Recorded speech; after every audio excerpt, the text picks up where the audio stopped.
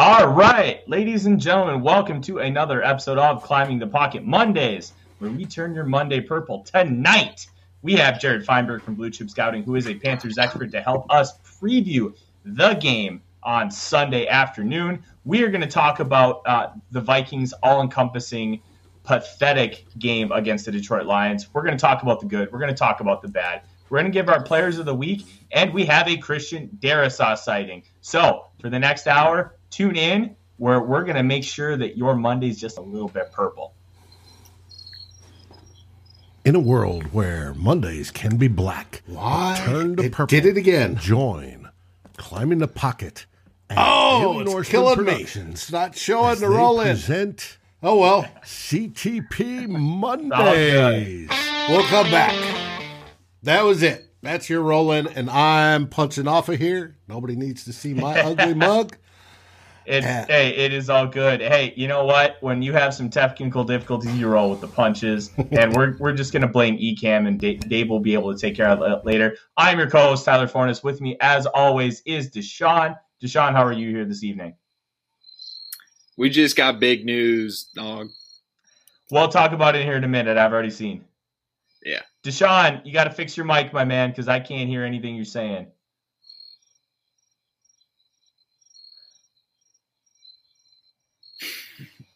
All right, well, Deshaun fixed that. Can you hear me now? Yes, that's perfect. All right, I'm back. All right, yeah, I'm doing good, man. We just saw the whole John Gruden thing. That's kind of crazy. Yep, and as Jared alluded to and Deshaun just kind of mentioned, John Gruden has informed the Raiders he plans to resign tonight. And we're not going to really dive in depth with it. All we're going to say is his actions and words are abhorrent and do not reflect the values of anybody on this panel or this network. We are 100% believers of inclusion and treating people with class, dignity, and respect. None of that was shown in those emails. So that's all we're going to say on it. And we're going to transition to something a little bit more positive and a lot more fun. And that is our special guest here this evening. He is a good friend of mine, draft analyst and Panthers expert. His name is Jared Feinberg. Jared, thank you for joining us here this evening. I appreciate it, man. I'm ready to talk Vikings and Panthers football tonight. Fantastic. And we're going to kind of start transitioning into the Panthers.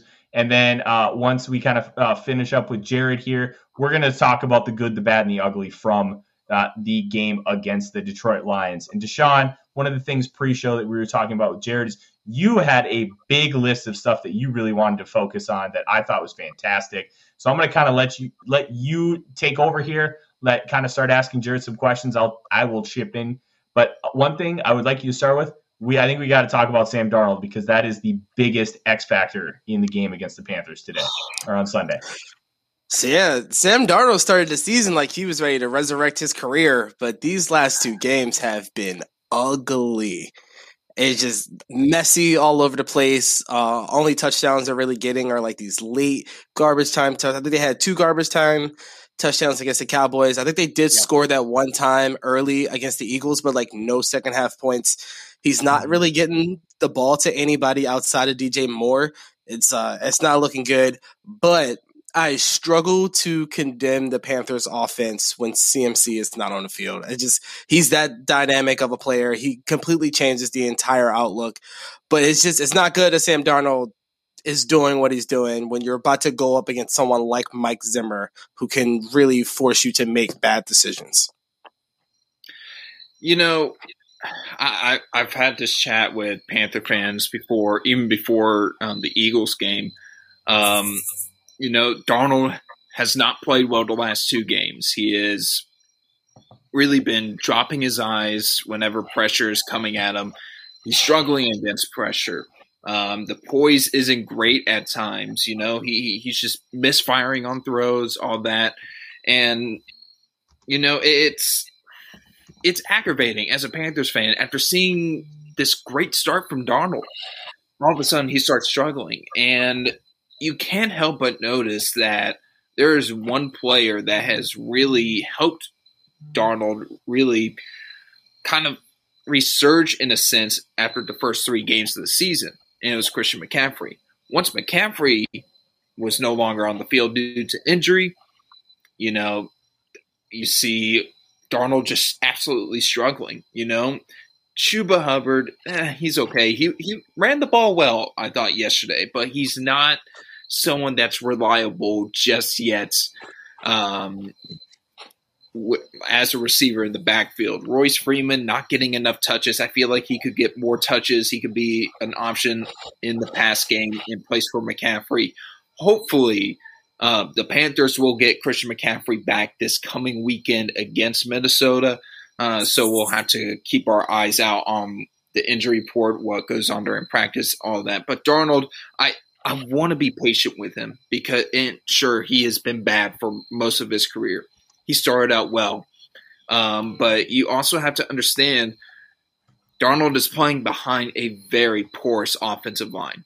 I mean, the best five, even the best five, in my opinion, isn't a great offensive line, but it's still better than probably what Carolina has right now. I don't think Cam Irving really makes a difference when it comes to the left tackle spot because he's struggling the same way a rookie would struggle at that spot if he were starting. A raw rookie struggling at left tackle in his rookie season. Cam Irving is still doing that 7 years after he got drafted. 6-7 years. I mean, you just can't have that. Pat Elflein, former Viking. You ain't gotta tell us about Pat, man. We know already.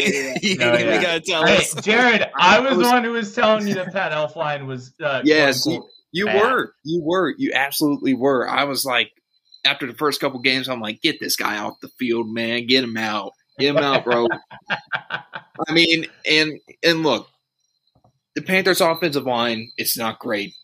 Darnold hasn't been great the past couple games, but once Christian McCaffrey comes back onto the field, I feel like that's going to really kickstart the offense once again. He is one of the only few running backs that can really keep the offense going when he's on the field. Christian McCaffrey is arguably the best running back in football.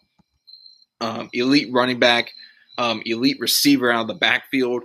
He is just so impactful in so many ways. He is just so hard to game plan for or game plan against week in and week out just because of how versatile he is. And, there are times where I'm like, he's getting way too many touches.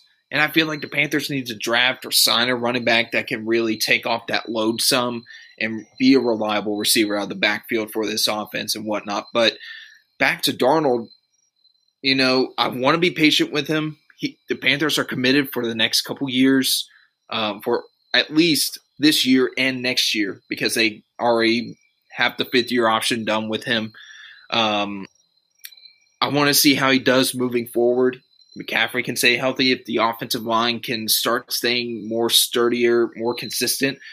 The thing with the offensive line is they suck in pass pro, but they're somehow kind of solid in the run game. Like they can get to their their landmarks really well. But there are plenty of question marks on the offensive side of the ball. Robbie Anderson's not getting touches. He's getting frustrated about that. You saw that after the game. Yes, on Sunday against Philly, or at the end of the Philly game. DJ Moore, of course, a terrific weapon on that offense. He is breaking out in a big way and becoming a true wide receiver one for this Panthers football team. And someone mentioned it on my timeline, a Panthers fan, saying, this is probably the most loose-sided Panthers football team that we have seen in a while. Their offense is just really struggling, yet their defense is playing great football. Yeah, and I wanted to mention the defensive side of the football because that's probably going to be the Vikings offense against the Panthers defense. We saw the Cowboys were able to take advantage of the Panthers offense. The Vikings offense isn't on that level yet, even though they have the capability to do so.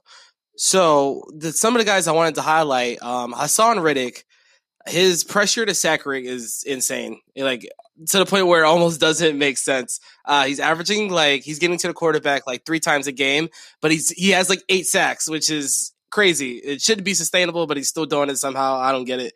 And then we have Brian Burns on the other side, super solid player, still playing well. He's been playing well since he's been drafted. And you guys have Derek Brown. You have the rotational pieces, and Daquan Jones, who's solid. You have, I think it's Morgan Fox, who steps in, and he does pretty well at some points in time. We've seen the Vikings offense, the offensive line, struggle against a defensive line that has two solid rushers and kind of some middle-of-the-pack interior pieces against the Browns. They struggled really bad. This defensive line against the Panthers, while they don't have like the, like the number one rusher. They don't have like a Myles Garrett. They don't have, Hassan Reddick is doing great, but he's not Myles Garrett. He's not Neil Hunter. Can the Vikings offensive line deal with this defensive line and not really put out another showing against the Browns is going to be the most important part to this game. Because we have to remember the Panthers don't get Stephon Gilmore just yet. I think they get him the week after this game. And then J.C. Horn, who was playing great before he got injured, is gone. So there are places to go with the football. We have Justin Jefferson, who's playing like the best wide receiver in the NFL outside of Devontae Adams, Adam Thielen, who's great, and then KJ Osborne, who's been coming on as of this defensive line kind of control this football game.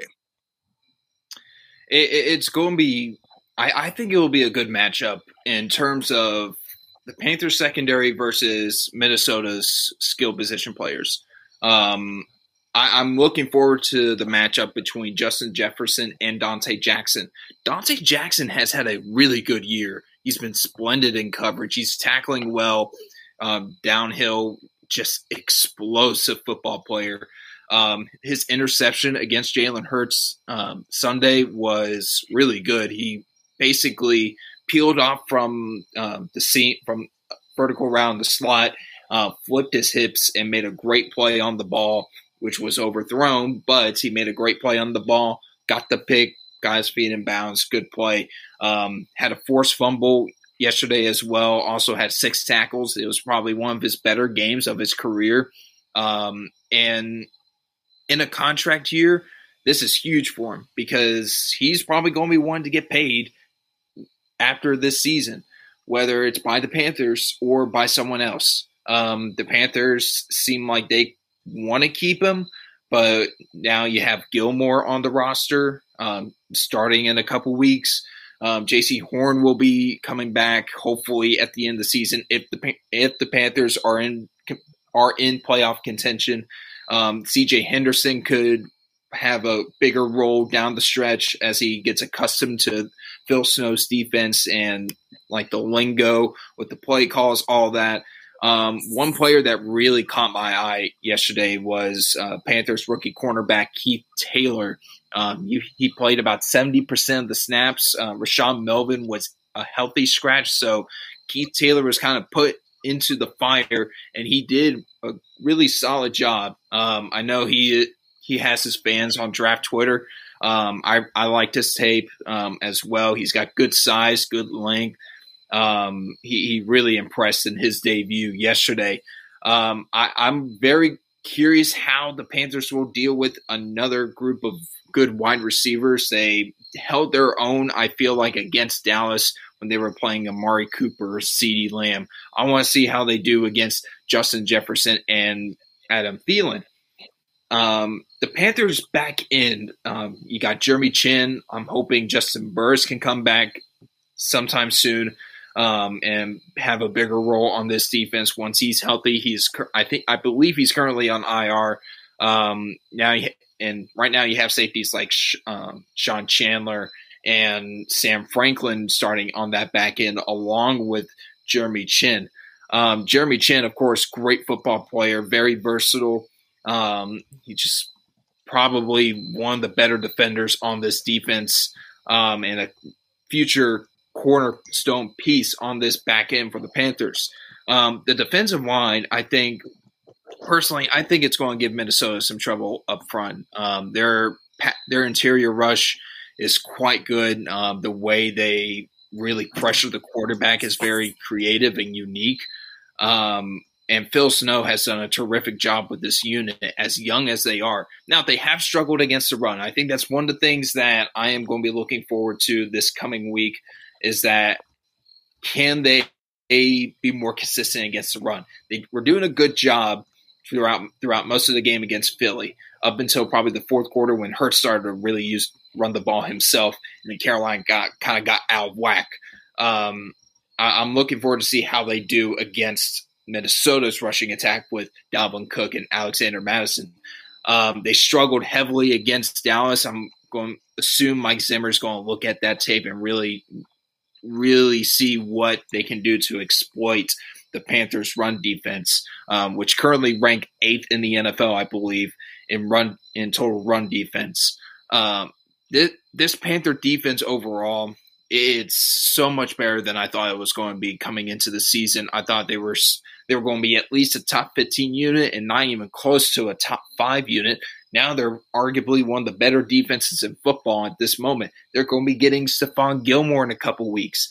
This is a good time to be a Panthers fan if you really like defense, and I love good defense. And I'm glad to see the Panthers having a good defense once again in the Matt Rule era. Yeah, I think it's gonna be an interesting matchup. There's a lot, like you said, there's a lot of key matchups going on the offensive and the defensive side of the football. Again, it's going to be another game in the trenches. Unfortunately, it seems like that's always how our games seem to end up. Even on the Panthers' offensive side of the football, you mentioned some of their linemen haven't been doing well. Cam Irving was one of the ones I saw that's been kind of struggling as of late. There was another guard, I can't remember his name, that hasn't been doing too well. Yeah, Miller isn't doing too well. And you have Moton, who's kind of like he's like our Brian O'Neill. He's kind of like the one guy on the line that you can kind of trust, and he's probably the guy that's going to be going up against Daniel Hunter a little bit. Last week we saw Everson Griffin kind of take P9 Sewell to class and really just like give the rookie a terrible day. The first round pick did not do well at all. He could kind of do the same thing with Cam Irving. And then we really get a chance to see Dalvin Tomlinson maybe take over a football game. He gets a good matchup against Miller. Maybe Armon Watts could show some of his pass rush. So it could end up being a low scoring affair. We could have like another Browns-Vikings kind of thing if these defenses kind of take over, especially if Kirk Cousins and the offense can't get it together. It'd be the third week in a row. Kind of why I'm expecting the offense to get something together, because the pieces are there. I mean, you have Cook, you have Jefferson, Thielen. You have an offensive line that actually is piecing together some solid games outside of the Browns game, of course. But the pieces are there. You just have to get the play calling and the timing and some of this stuff down. I kind of expect that to come alive a little bit against the Panthers. I'm thinking we see some of the stuff that we saw in the Seahawks game where guys were able to run free a little bit. And then I'm hoping some of the run game is able to take over the football, even though we want to get away from the run because, you know, we do that a little too much. I know everybody on Twitter hates the 2nd and 8 runs, the 2nd and 10 runs, but the Panthers run defense, like you said, when they lost to the Cowboys, that was kind of the Cowboys blueprint. I think that's something that we're definitely going to follow. Hopefully Cook can be back and we can have that 1-2 punch of Madison and get this thing rolling. But I do think it's going to be a close game. It's going to be a tough one. The Panthers are one of those teams where they're going to play everybody well. They're going to probably be in just about every game. Defense is playing well. Joe Brady is doing great things with Sam Darnold. Probably just a little bump in the road. Once Christian McCaffrey is back, they'll be back to doing crazy things. So I think it'll be a great game. Looking forward to it, definitely. Hopefully we can get some good Kirk Cousins play because he has not been that great as of late. Yeah, now this is the first time really like being on this show. And, you know, when I said before the start of the show, this is really my first exposure to knowing what Minnesota is really all about. I haven't really been keeping up with them that much because of school and all that, just not really having the time to pay attention to what Minnesota is doing, but having some good insight here. I think Dalvin Tomlinson is going to have a big game this coming weekend. That Panthers interior offensive line, it's not good. It's Matt Paradis, like he's been very inconsistent. John Miller's not great. Dennis Daly, like he's had his good moments, but like you want better. And the whole ordeal with the Panthers deciding to start Taylor Moton at at left tackle and then move Brady Christensen to right tackle when Matt Rule had said for most of the week, it's either going to be Brady Christensen or Trent Scott starting at left tackle. So it was just kind of weird to see, switching players from their natural position. And I have concerns with that. And I just don't think that's going to be sustainable moving forward, especially if Cam Irving is still going to be out for the next week or so. I don't know how long he's out for, but I want to give out my best starting five for the Panthers offensive line. I believe this could be sustainable throughout the season, even though there still could be plenty of struggles. I believe Christensen should be the starting left tackle, the rookie out of BYU. Dennis Daly or John Miller at left guard. I really don't care which one. I mean, they're not great in their own respects. Matt Paradis at center, of course, and then rookie Deontay Brown, who I know a lot of people are big fans of coming into the draft. And then, of course, Taylor Moton at right tackle. So, I'm just really worried about the Panthers' offensive line moving forward. I don't think Sam Darnold's going to be comfortable behind this line. I think he's starting to lose a little bit of confidence in this line.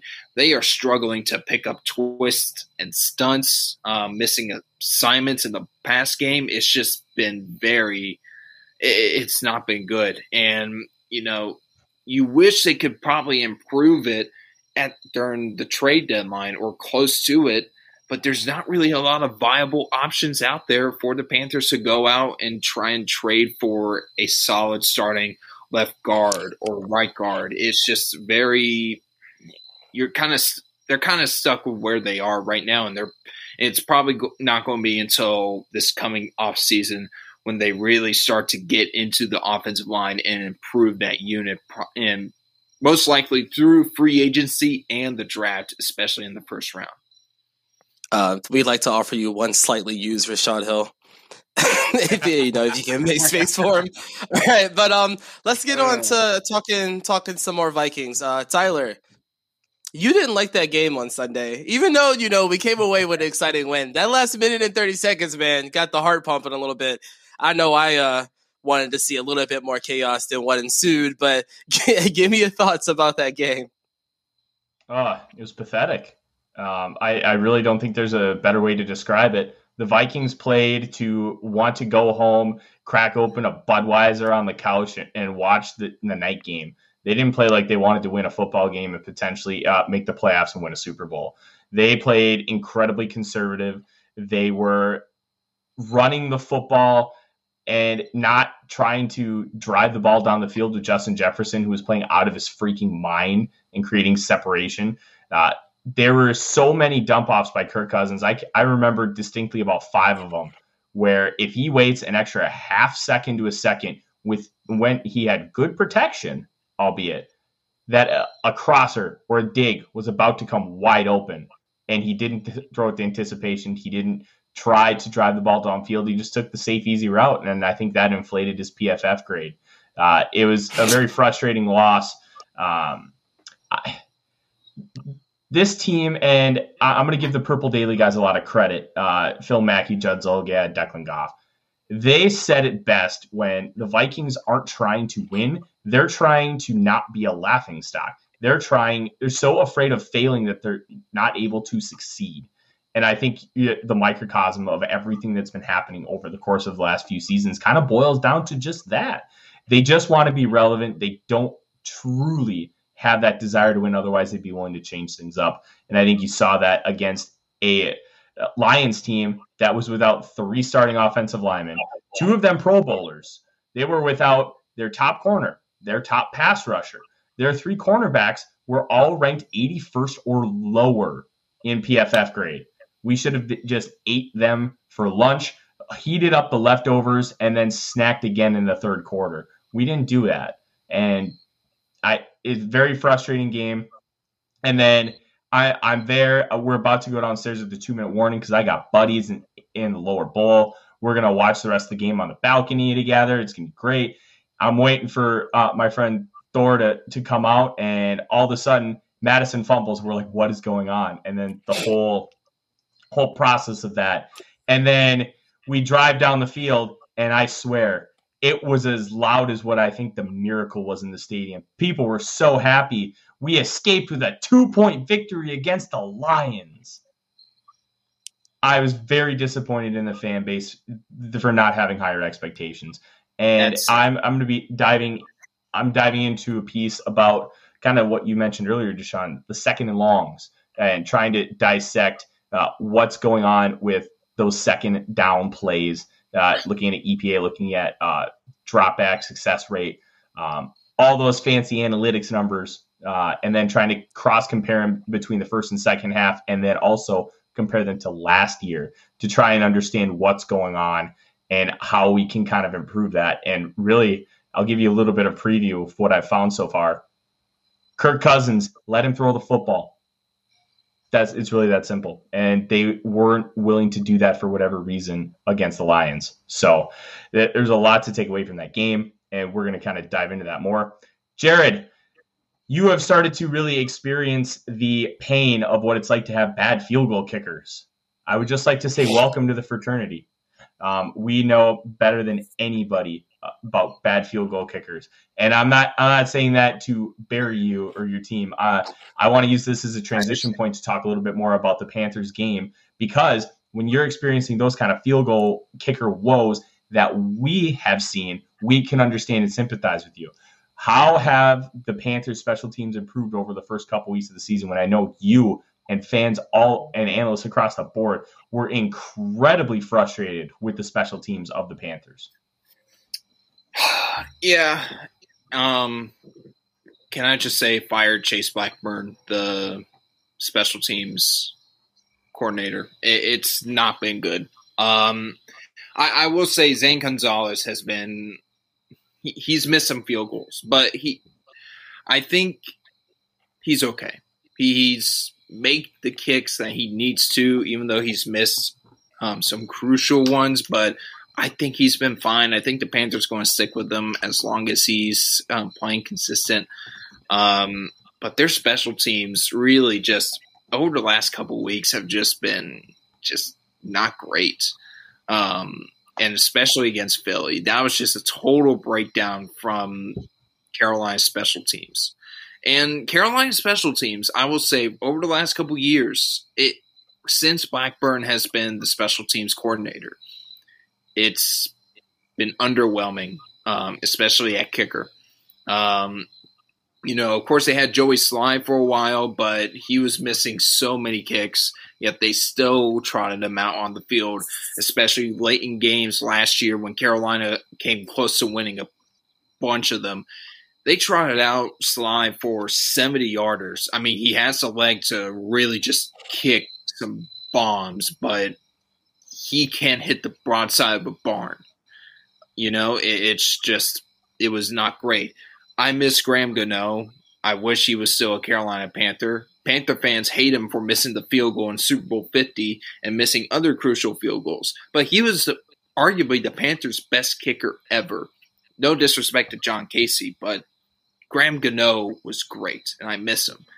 Panthers could have had Harrison Butker, and I know that I'm rubbing it into Panther fans. They're like, we could have had Butker. We could have been really good, all that, but that's in the past. It is what it is, but I do think the Panthers special teams needs to be better moving forward. They have to execute better, punting, kicking, what have you, kick returns, punt returns, covering kicks, covering punts. I mean, it has to be better. I do not expect Chase Blackburn to be back as special teams coordinator next year. I would be shocked if he was back next year.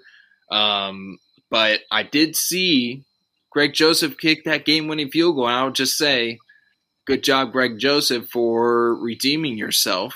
And I will just send my condolences to you guys for the special teams woes. And not to rub it in, but that 2015 game against Seattle, it's still in my brain. It's like sealed tight in my brain. I'm like, anytime I think of a Vikings kicker I think of that one kick against Seattle. That I was pulling for Seattle in that game too. So, yeah. Hey, breaking news. It is Jared's fault that the Vikings lost that game to the Seattle Seahawks. It is official. It has been decided. Wow.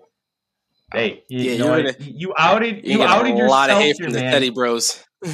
Hey, man. Hey, I don't care. I don't care.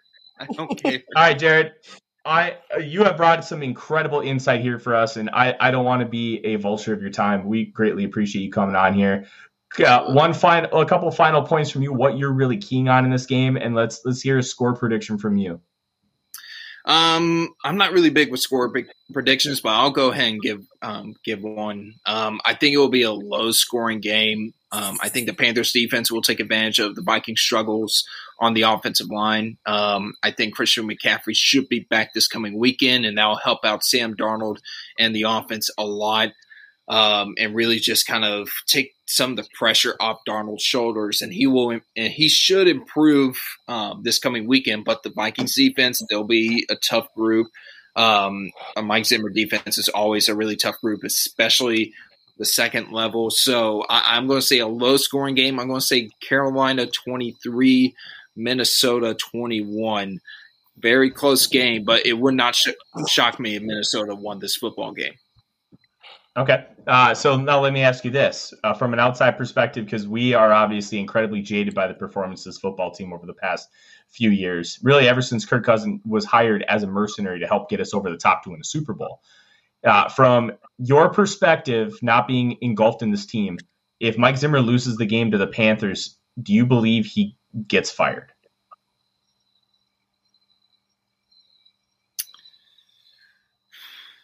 And here, along with that, do you think he should get fired?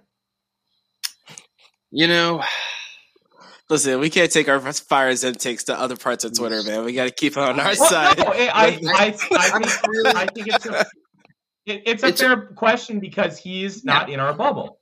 He is in a completely different fan base bubble, and he analyzes that team. So it's good to have a different perspective as far as how other people are viewing our situation, because we can argue amongst ourselves all we want. Our minds really aren't going to change. There's someone saying like, no, don't fire Zimmer. But I'm not really sure. I'm kind of indifferent. If Zimmer gets fired, it would be for good reason because, this Vikings team has struggled over the last couple of years, despite some of the talent they have had. And they need to move forward in a different direction. I don't think firing for Mike Zimmer is out of the question if Minnesota does lose to Carolina this coming weekend. If they win, that gives Zimmer another week, maybe the rest of the season. I don't know. I could see him lasting the entire season, but honestly, from what I have heard from Vikings fans, from you, Tyler, and just from my outside perspective, Mike Zimmer's days are numbered, I would say, for sure. Yeah, we're kind of in the same boat. Jared, greatly appreciate you shedding some insight here on the Carolina Panthers for us as we kind of move forward towards the game here on Sunday afternoon in Carolina. Why don't you tell the people where they can find you and kind of what you have cooking as far as content? Because as I'm sure you've noticed with our comment section, we have a very passionate fan base. We have a group of people that loves good discussion, and I can tell you that they have appreciated having you on here tonight. Guys, I appreciate you. To everyone listening, I appreciate you guys listening. You guys can follow me at JRod NFL Draft on Twitter. You can also subscribe to the Draft Nut podcast on iTunes and Spotify. Myself and my co-host Devin Jackson of Blue Chip Scouting. We talk about the previous college football weekend and the NFL action, just really breaking stuff down. And then once draft season rolls around, we'll be talking draft prospects every couple days or so during the week. So we have some big plans over at the Draft Nut Podcast. We're really excited moving forward. You can also find my content, my articles at bluechipscouting.com, where I'll talk about Panthers. I'll talk about NFL stuff. My most recent article is about Spencer Rattler and why his time is up in Oklahoma and why it's time for him to transfer. So make sure you guys go check that out. And guys, I hope you guys have a good night. Jared, thank you very much. And make sure you go follow him on Twitter. Jared is one of the smartest guys out there when it comes to NFL draft. Make sure you check him out. And he'll have some interesting Panthers nuggets throughout the week. You'll want to check it out. Jared, we'll talk to you in the chat. Have a good rest of your night, man. Alrighty, man. Appreciate it. Absolutely. That was Jared Feinberg of Blue Chip Scouting, Panthers expert. And we bring in King of the Big Round Bellies, Mr. Dave. Welcome back to this show. Thank you, guys. Thank you. I was just looking up. If anybody had a wager on first coach being fired, now technically he resigned, but first coach losing his job this season on John Gruden. That would be interesting because it's going to really be interesting to see how that pays out. Because will he technically be fired, even though he's claiming resignation? Because the semantics of that are going to be interesting with Vegas. Now, if he resigns and he technically was not fired by the Raiders, then they may not pay out John Gruden at all. So well, I saw odds as of week 4, and he wasn't even on the list. Belichick was down at 100-1. And he would have been higher odds than that. So if anybody had that or anybody picked he resigns, that's got to be one heck of a payday. Oh, absolutely. All right, Deshaun, we got about 20 minutes left. We have quite a bit here to talk about today. One of the things that I think we should really start with and is going to be positives from the game because, if you watch the final score, you heard me absolutely bury the team in my little 30-second rant as I'm kind of walking through the concourse. And that was wonderful. Have you watched the replay? Yeah, it was pretty fun. Yeah, that was great when you come on. I love when you guys come up from the stadium, live from the stadium, and join the show. It is fantastic. Everybody could feel the energy at U.S. Bank at that time, and especially yours, as you felt like most of the rest of us after that game. Oh, it was brutal. But let's talk positives because I can bury this team into oblivion here for the next 2 hours if we really wanted to. Deshaun, one of the things that you and I highlighted here pre-show was the success of the defense. They allowed Jared Goff to, I think it was an average depth of target to 2.5 yards.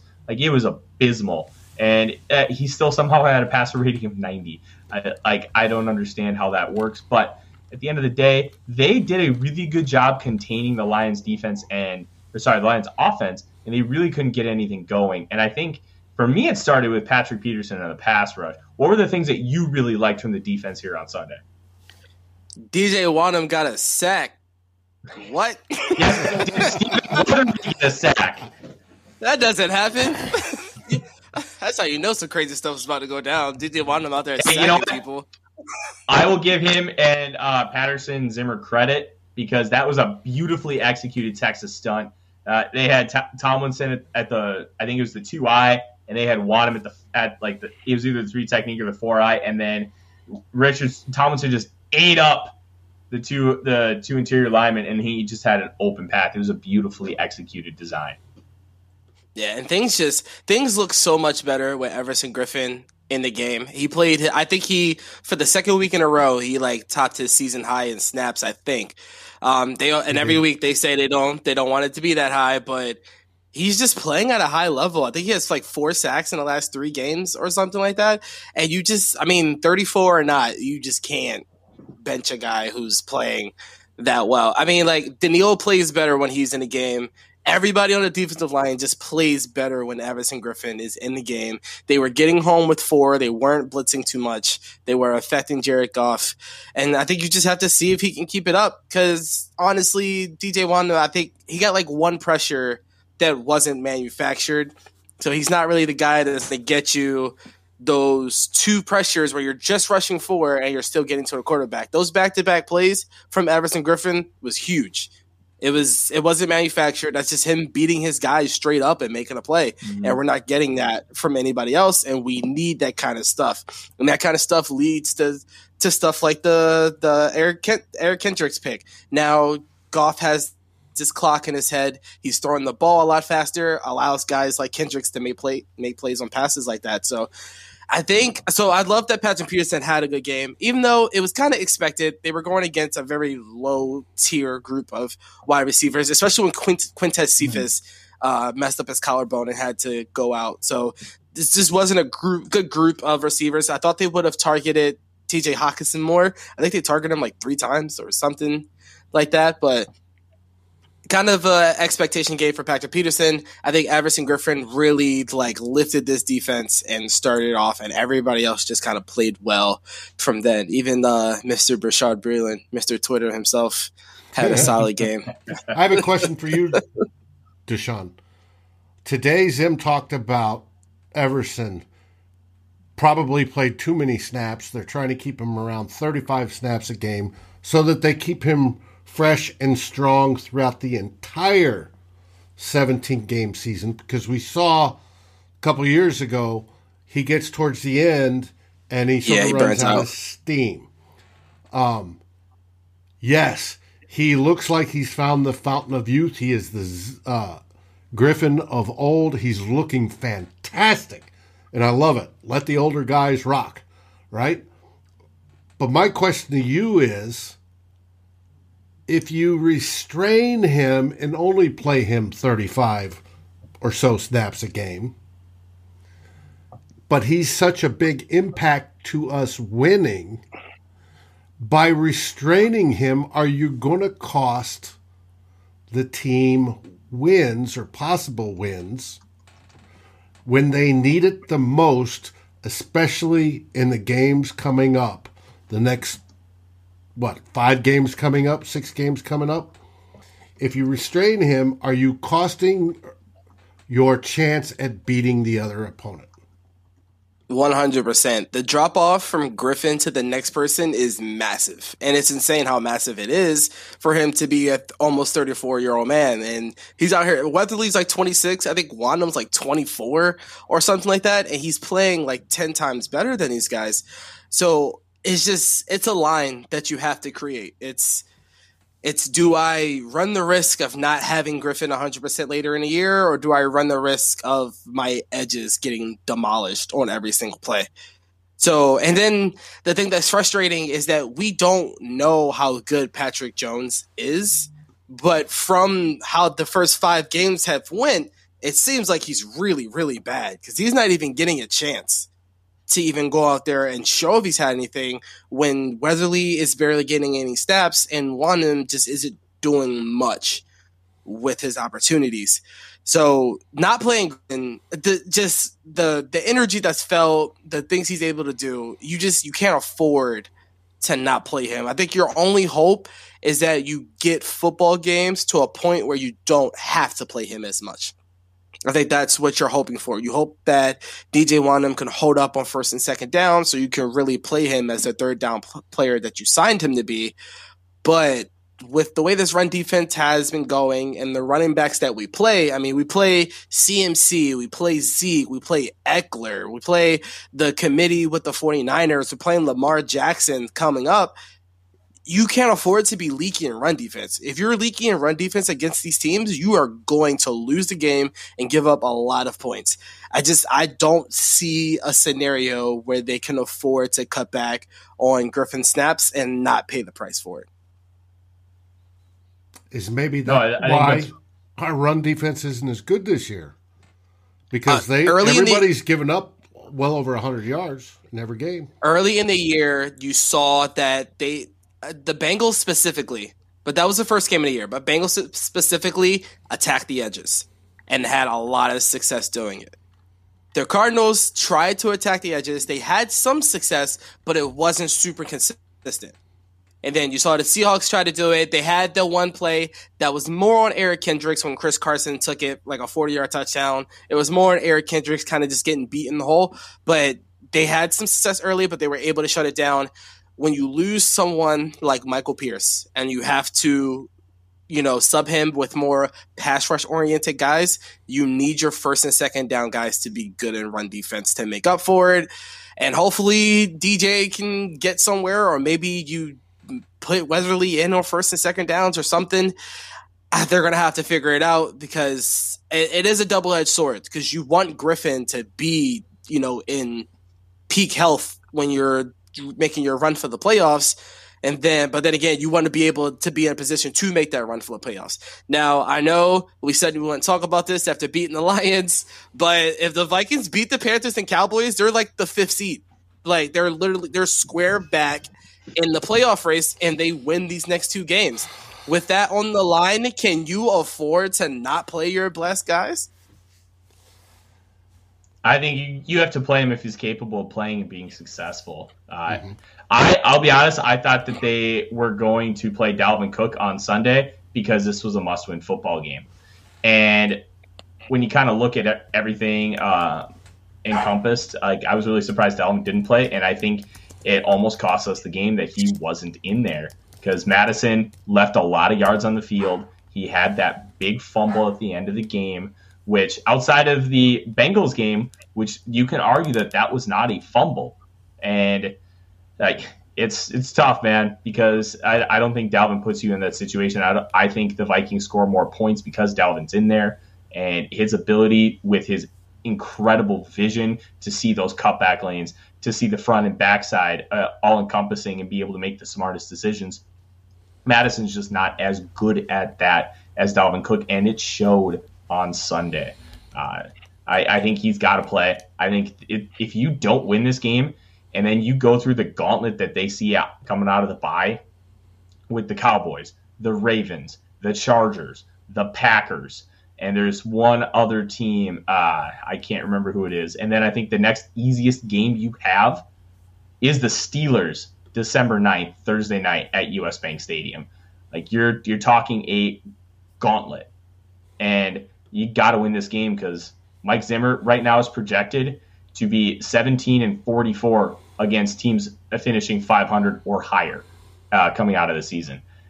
It's going to be hard for us to expect this team to win many of those games coming up. They have to get this one, you're right. But I think it's too early to talk playoffs. We need to see a lot more from this team in order to really expect a playoff push.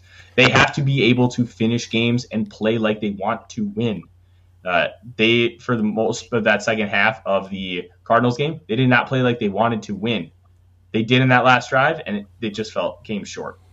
Against the the Browns, they didn't look like they were playing like they wanted to win. They were playing to survive. Against the Lions, they definitely didn't play like they wanted to win.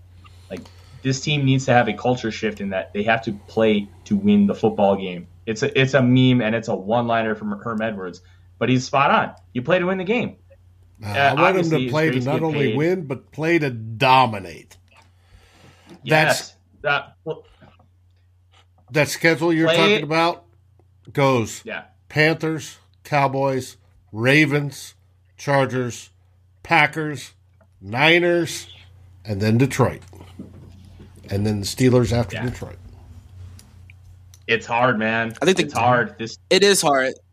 But I think the good thing is a lot of those teams struggle defensively. We don't play a great defense until we play the Steelers. Unfortunately, as of right now, our offense is struggling. But with the pieces that we have, I think that is going to be our most capable thing of fixing. The defense is coming alive as of late, but they're going to give up points. We have spots on the defense where there's almost not much we can do to fix it. Like Everson Griffin's old. We don't have that third pass rusher. We're going to struggle against really good offensive lines. Cam Dantzler might start for Breland when he comes back, but if Breland has to be in the game, we're going to struggle against teams with good wide receivers. That's stuff we can't really, fix at this moment in time, but our offense is fully within our capability of fixing before we get to this gauntlet. And we're facing the Chargers don't have a great defense. The Packers don't have a great defense. The Steelers, their defense can be leaky sometimes, but it's probably the best defense left on the schedule. The 49ers have been getting eaten up a little bit. The Bears defense is old and you can take advantage of it. So I think if there's one bright spot of this gauntlet where a lot of these teams have winning records, I think as of right now, I think like 8 of them have a winning record with like 3 or 4 of them being like 4-1. So it's going to be hard, but there's a couple of bright spots if you can fix your issues. That's the Vikings' biggest problem right now, is that they cannot get out of their own way. It's like in some of these games, it's not even like the opposing team is beating us. It's like we just do stupid stuff. Like that Madison fumble, like, first of all, the 3 straight runs when you know you're Lord, that was awful. I mean, like, it was like sometimes it's okay, Deshaun. Zimmer trusts his defense. And I don't blame him for that. You're playing Jared Goff and the Lions. It's okay to trust your defense, but like at least try something. Like those 3 straight runs, and then to run and then not get much, and then run again and then not get much, and then run again and fumble. Like what? Like that's awful. So we just do these dumb things in every single game that just puts us behind. So if the Vikings can get out of their own way, we have a pretty good chance against just about every team on the schedule, except for maybe the Rams. I don't like that game. I think we play the Rams. Don't we play the Rams? Yes. Is the Rams? Yeah, week 16. Yeah, I'm a Matthew Stafford fan that week. I don't like that matchup. They are going to eat us alive, man. That is going to be a rough one. Yeah, but they're not looking as good as they have been. Hey, here's the big thing with the Rams. 1, Mike Zimmer knows Matthew Stafford. 2, Mike Zimmer knows how to stop the wide zone.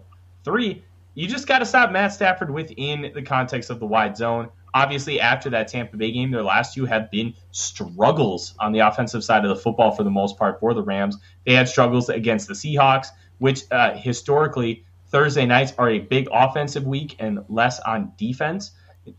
And then they really struggled against the Cardinals.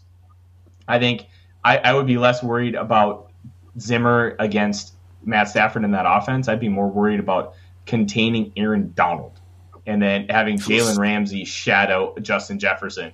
And you're going to have Adam Thielen basically win because Justin Jefferson is going to get a few against Ramsey, but Ramsey is the top corner in the National Football League. Like those are going to be the matchups worth watching, and I think he hit the nail on the head.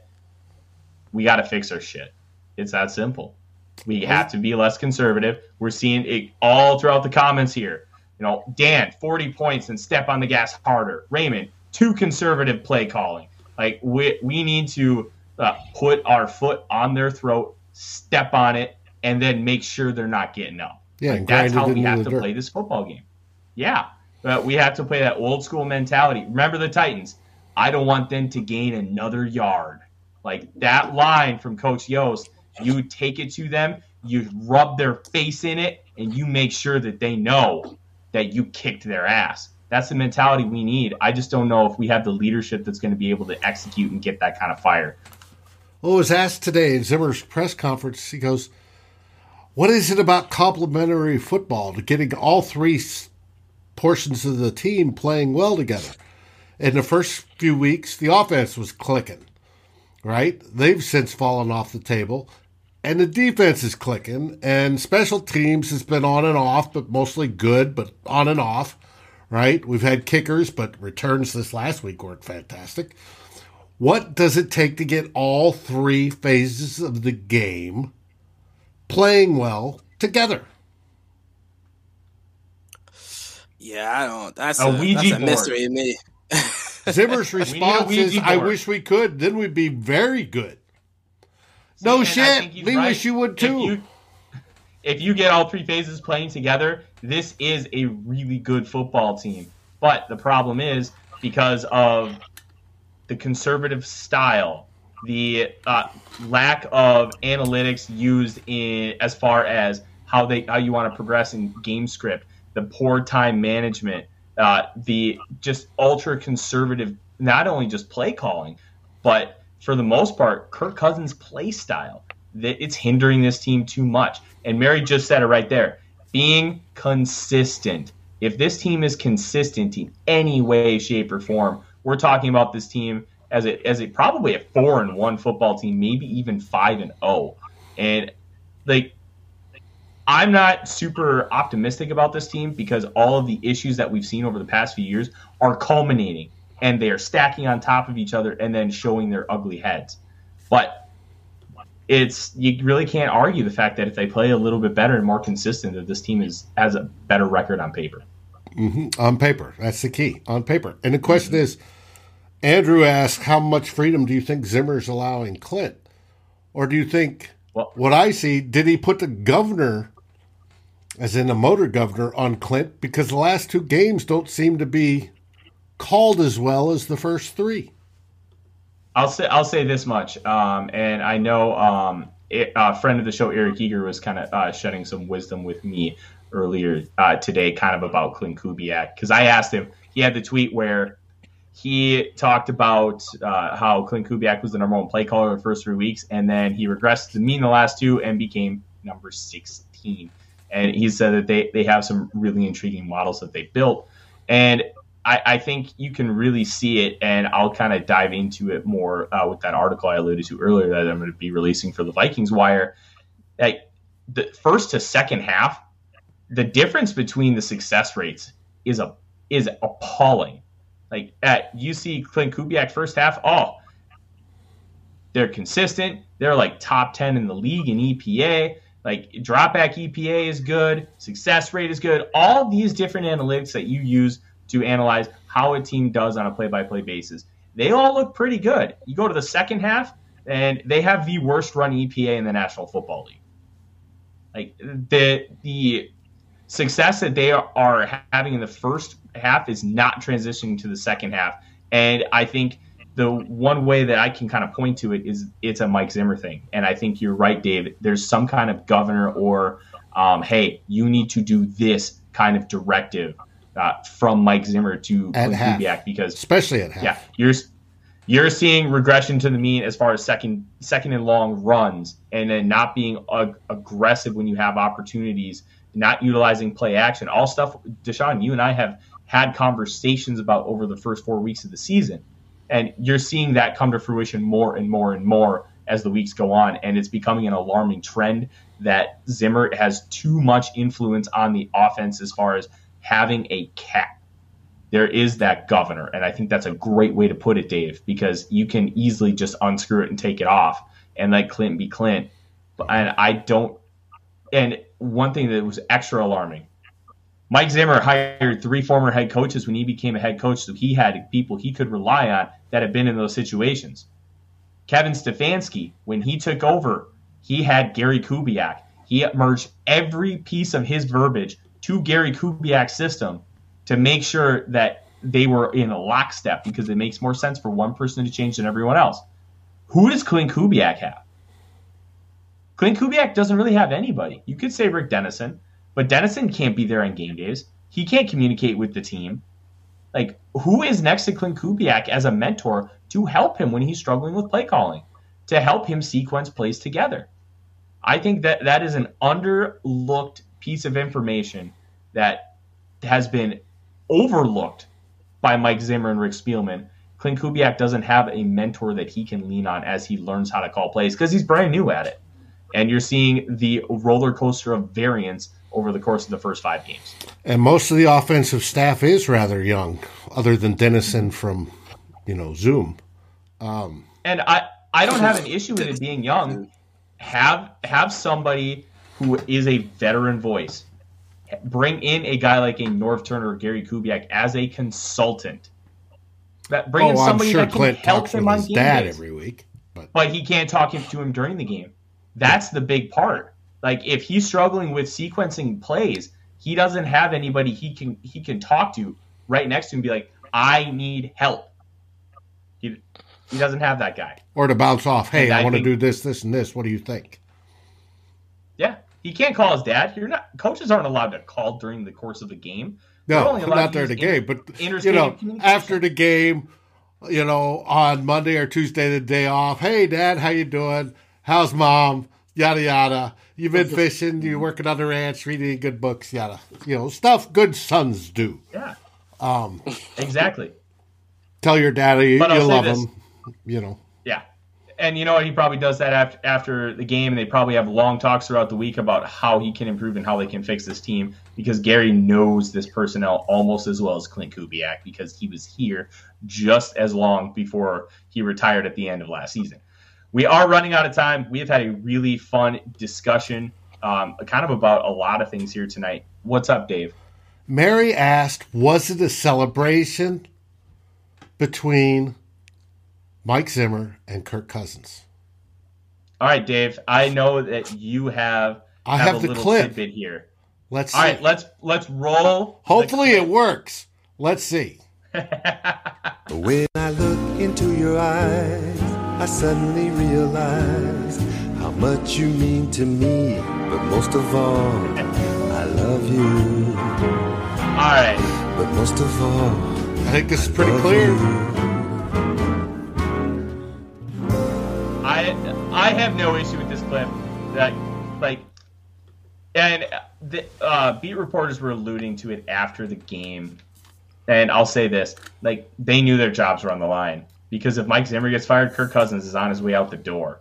Mm-hmm. So they knew that they had to win this game. And I think Kirk finally had that moment that we saw in Washington, that you like that moment. There you go. Double doink got in just before I did with the you like that comment.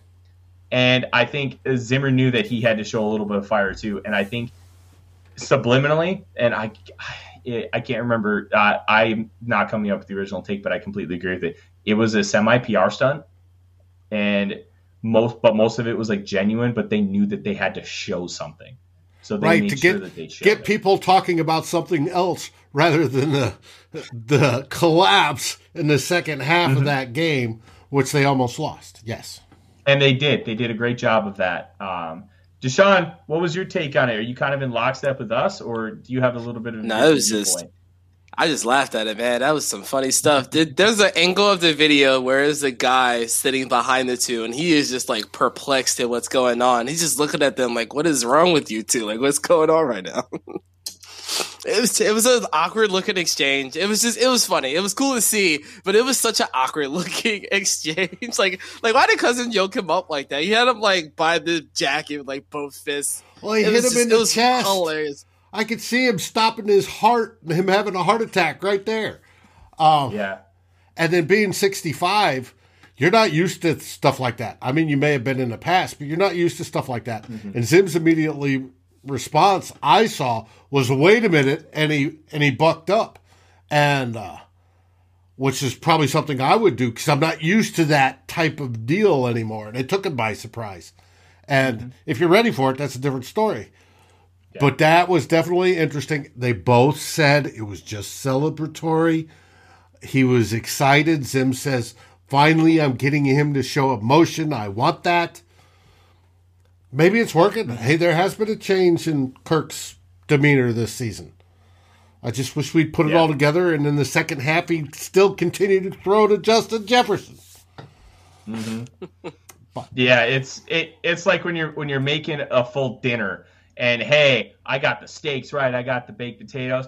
Oh, crap, I burned the broccoli. And then the next time, I undercooked the potatoes. What am I doing? And then the next time you do it, I overcooked the steaks a little bit. And then the fourth time, man, I forgot the dessert. It just always seems to be something. And someday we're going to have a complete team. Someday. But we have had a fantastic show tonight. Hopefully before I die too. I already came close once 3 years ago. I want to win a damn Super Bowl, and that's why we are as critical as we are of this football team. Gentlemen, let's do a little bit of a rapid fire player of the week.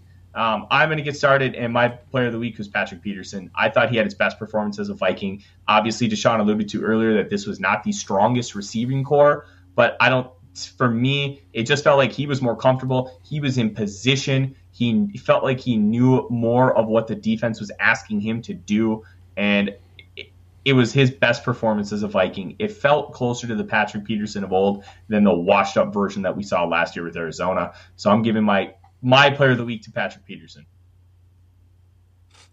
All right, player of the week, got to go with Eric Kendricks. Had a solid game. That interception was insane. Killed a drive where they were moving. I think we'll see that on the top 100 plays at the end of the year. Just stuck it out there on one-handed. My player of the week is the ever young Everson Griffin. He has been balling, and I love it. He looks like he's 10 years younger. No, Griffin's been fantastic. And I think Zimmer's right, and I kind of talked about, I think, last week on the show, that I'm worried about him being overexposed a little too much and his body wearing down too early. So I hope they find a way to balance him being as successful as he is and keeping him on the field, but at the same time, not also being overextended and overexposed and then struggling at the end of the year. Joseph, if Weatherly has 2 sacks this week, Deshaun will buy Weatherly you a revenge watch. We got a Weatherly revenge watch going on. There we go. All right. Ladies and gentlemen in the comments, thank you very much. You guys were having a good time in the comments, and we greatly appreciate you. Thank you for welcoming Jared into the show. He provided some fantastic insight for us. And from Dave, Deshaun, and myself, thank you once again. And we will see you next week, where we will be turning your Mondays purple, and hopefully we have a little bit of positivity next week. Dave, roll it up. As we always say, Skol Vikings!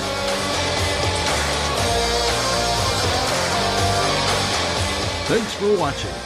Like, subscribe, and ring the bell. And if you're listening on your favorite aggregator, make sure you rate us. And always feel free to join the conversation here at Climbing the Pike.